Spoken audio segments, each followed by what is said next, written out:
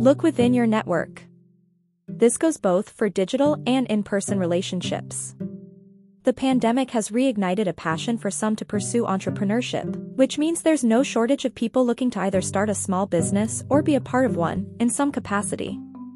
If you branded yourself as an entrepreneur, it's likely that you have like-minded people in your network. Pick the social platforms where you have the most engagement and tease out your inquiry for finding a co-founder by posing some intriguing questions. They don't have to be cryptic, but they need not be direct either. Examples.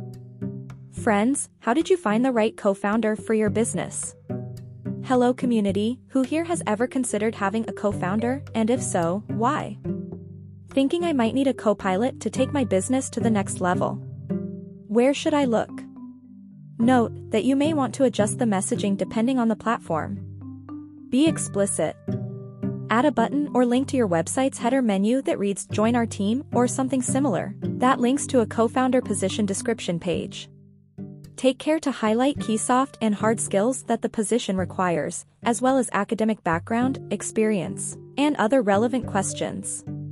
Typeform is a fancy tool, but Google Forms and others offer free but effective alternatives. Pro tip. Supercharge your hiring with video-submitted interviews. MyInterview.com offers a free forever starter plan that allows you to interview 10 candidates, 1 position, per month. MyInterview saves you the time of having to conduct Zoom, Microsoft Teams, or Google Meet meetings live. Join a co-founder matchmaking site. This is obvious. And chances are you've seriously considered using this route if you felt stagnant in your day-to-day role. While there are a handful of quality matchmaking sites, be advised that these sites attract founders and co-founders associated with pre-seed, venture-backed, and high-growth businesses. If your business is not tech-based or can make the case to be a tech company, the chances of attracting a co-founder might arrive lower than your expectations. This is in no way a reflection of the value of your business, but more a preference of current mainstream funding entities. Get social. These days, being social is a loaded statement.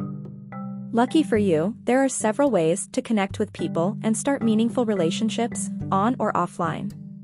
Small business expos are often touted as social opportunities to find your next growth mate. But these events typically attract large crowds and enough kiosks and booths to discourage more intimate, organic interactions. Pro tip. Look into small business programs offered by local nonprofit organizations in your area. You are more likely to find someone who shares similar lived experiences, which can be important, and you determine their good fit by how good of a participant they are. Small business programs of these types additionally attract much smaller groups, and thus giving you, the founder, more control on the outcomes. Now that you have these insights, you can get started on your search right away. Good luck!